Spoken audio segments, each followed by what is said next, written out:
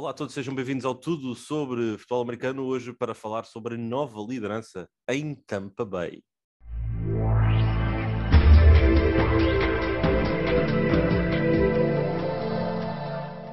Olá, início de semana e mais uma sequência de episódios do Tudo sobre Futebol Americano e conversa em torno de uma movimentação que tivemos sensivelmente a meio da semana passada, que ainda não tivemos a oportunidade de abordar, que foi a surpresa de Bruce Arians, o agora antigo head coach dos Buccaneers, se retirar e a sucessão a ser promovida internamente através de Todd Bowles.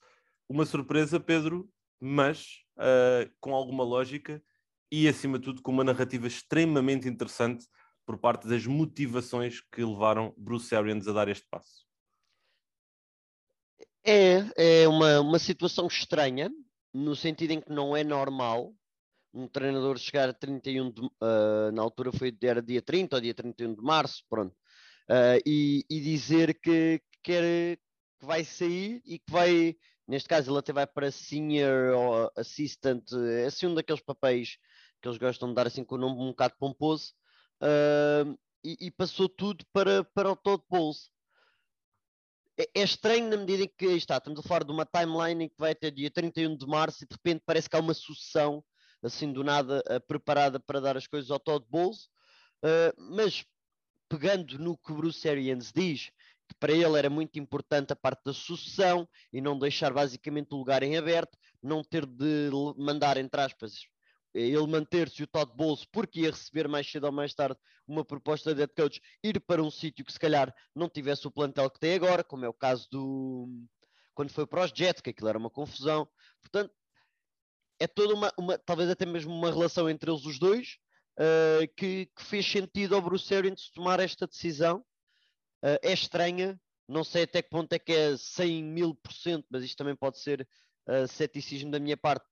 100% é isto que ele diz da parte da sucessão e passar tudo para o Todd Bowles, mas de qualquer maneira, se assim for, é uma grande decisão por parte do Bruce Arians e eu fico contente pelo Todd Bowles, apesar de eu achar que ele para mim está naquele lote de treinadores. Eu prefiro que seja só coordenador defensivo, mas a ter hipótese de head coach, gosto que seja uma hipótese a sério como esta e não como a dos Jets, como teve.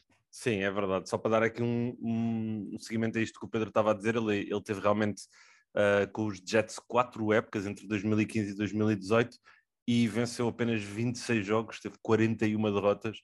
Foi uma má situação. Conseguiu conseguiu na primeira época um resultado de 10-6 e a partir daí 5-11, 5-11, 4-12, despedido e acabou por se juntar aos Buccaneers. Todd Bowles é um caso interessante, porque eu também concordo contigo. Eu acho que ele é alguém mais orientado para coordenador do que propriamente para head coach. Por outro lado, ele vem de uma árvore que eu respeito muito, com uma liderança que eu gosto bastante, que é de Bill Parcells. Recentemente estava aqui a ouvir um dos meus podcasts favoritos em que falavam exatamente disso, de como é que ele foi descoberto por Bill Parcells. Ele foi descoberto enquanto jogador, ele jogou na NFL entre 1986 e 1993 e estávamos numa altura em que a NFL estava a entrar noutra dinâmica, em que os sistemas defensivos estavam a ser extremamente explorados pelos novos ataques a entrar, o West Coast Offense e tudo mais. E surgiu a necessidade de, na defesa, também incorporar alguns atletas que tivessem um QI mais alavancado do que simplesmente estar no ravado e a dar fruta. E Todd Bowles acabou por ser um caso de um jogador completamente undersized, mas que trouxe uma capacidade de leitura e de ajuste que na altura Bill Parcells adorou e pensou, bem, eu tenho que pegar neste menino e tenho que o trazer para a minha asa. E foi isso que aconteceu. E Todd Bowles acabou por aprender com um dos maiores gurus. Eu posso dizer a palavra guru agora aqui, não está aqui o Félix, não é tão grave. Perigoso, mas é perigoso. Mas acabou por aprender com um dos maiores gurus defensivos da NFL, Bill Parcells, e acabou por se tornar um treinador muito sólido. Eu fico contente também com esta movimentação, como tu disseste. No entanto, não sei se estaria à espera que fosse ele, porque também houve Byron Leftwich esta temporada, esta off-season, a entrevistar para várias oportunidades como head coach. Achas que isto eventualmente quer dizer que haveremos ter Byron Leftwich a sair para uma posição como head coach na NFL? Sim. Acho que se ele conseguir fazer novamente uma boa época com os Bucks, apesar de ter o Tom Brady, agora talvez até com mais peso no ataque, acho que o Byron Leftwich, se continuarem a ter este sucesso ofensivo que têm tido, acho que o Byron Leftwich vai acabar por ter de sair para outra situação. E aí é que eu quero ver depois como é que é, mesmo para o próprio Byron Leftwich, que vai sair de uma grande equipa que tem agora e de um grande ataque. Ele nos últimos anos tem tido uma das melhores linhas ofensivas. Tom Brady, Mike Evans, o Godwin, o Gronk, o Leonard Fournette, chegou a ter o Antonio Brown. Portanto, há aqui muito talento com que ele tem de trabalhar e eu estou curioso de ver o Byron Leftwich num futuro, acredito eu, próximo, como head coach de uma equipa que se calhar não vai ter tanto talento e aí vai ser necessário mais que ele consiga fazer os seus jogadores brilhar do que propriamente o talento dele, mas acho que é algo natural que vai acontecer.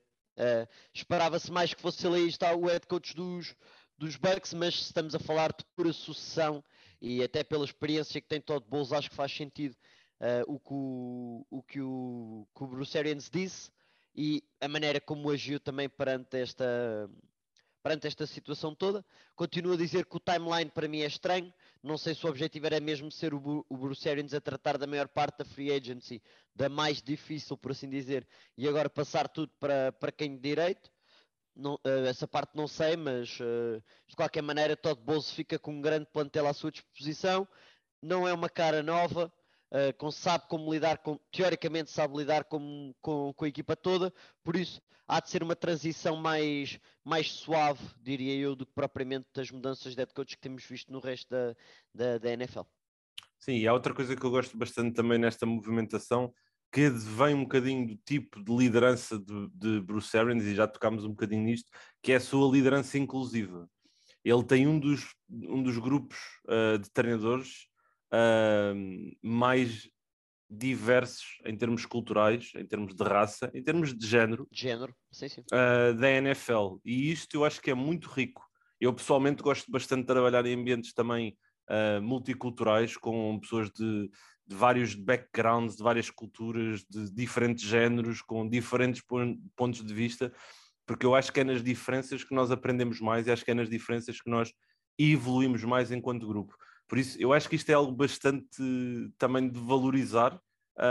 Não estou aqui a dizer que não estou aqui a dizer que Todd Bowles merece lugar só porque é de uma raça diferente, nada disso.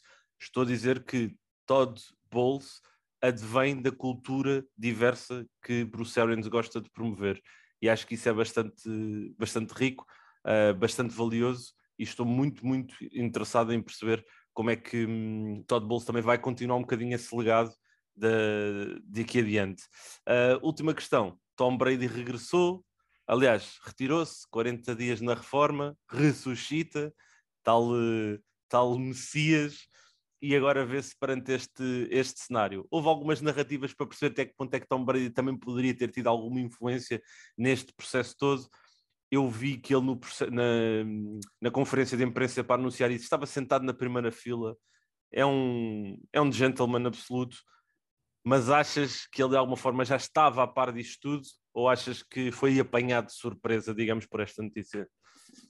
Os relatórios que saíram é que ele soube, os relatórios não eram 100% claros, porque o relatório dizia que ele soube ou no dia em que veio da reforma, que se unretired, em que voltou ao ativo, ou no dia a seguir. Portanto, é algo que estava a ser preparado em Tampa Bay. Ele se calhar até já poderia saber algo do género, mas a decisão final e a decisão de que ia passar tudo para o Todd Bowles, ele pelos vistos só soube mesmo depois de já estar com a equipa outra vez, por isso não sei até que ponto é que ele possa ter tido algum impacto nisso. Por outro lado, aí está, se o Bruce Arians preparou os treinadores para a sucessão como queria fazer, é natural a passagem mais para o Byron Leftwich e é normal a passagem mais para o Todd Bowles, porque já são da casa, não é uma transição normal de head coach, por isso não me parece que o Tom Brady esteja muito preocupado, até porque a ligação teoricamente que ele tem com o Byron Leftwich até ao momento sempre saiu como uma boa relação, de respeito, uma relação que tem dado frutos no nível do ataque, na junção das duas mentes. Por isso, acho que vai ser algo, mais uma vez, da mesma transição do modo geral da equipa, transição, podemos dizer assim, do ataque, também vai ser mais natural do que é costume. E tendo a experiência que o Tom Brady tem, acho que não é isso que vai afetar muito. É isso mesmo.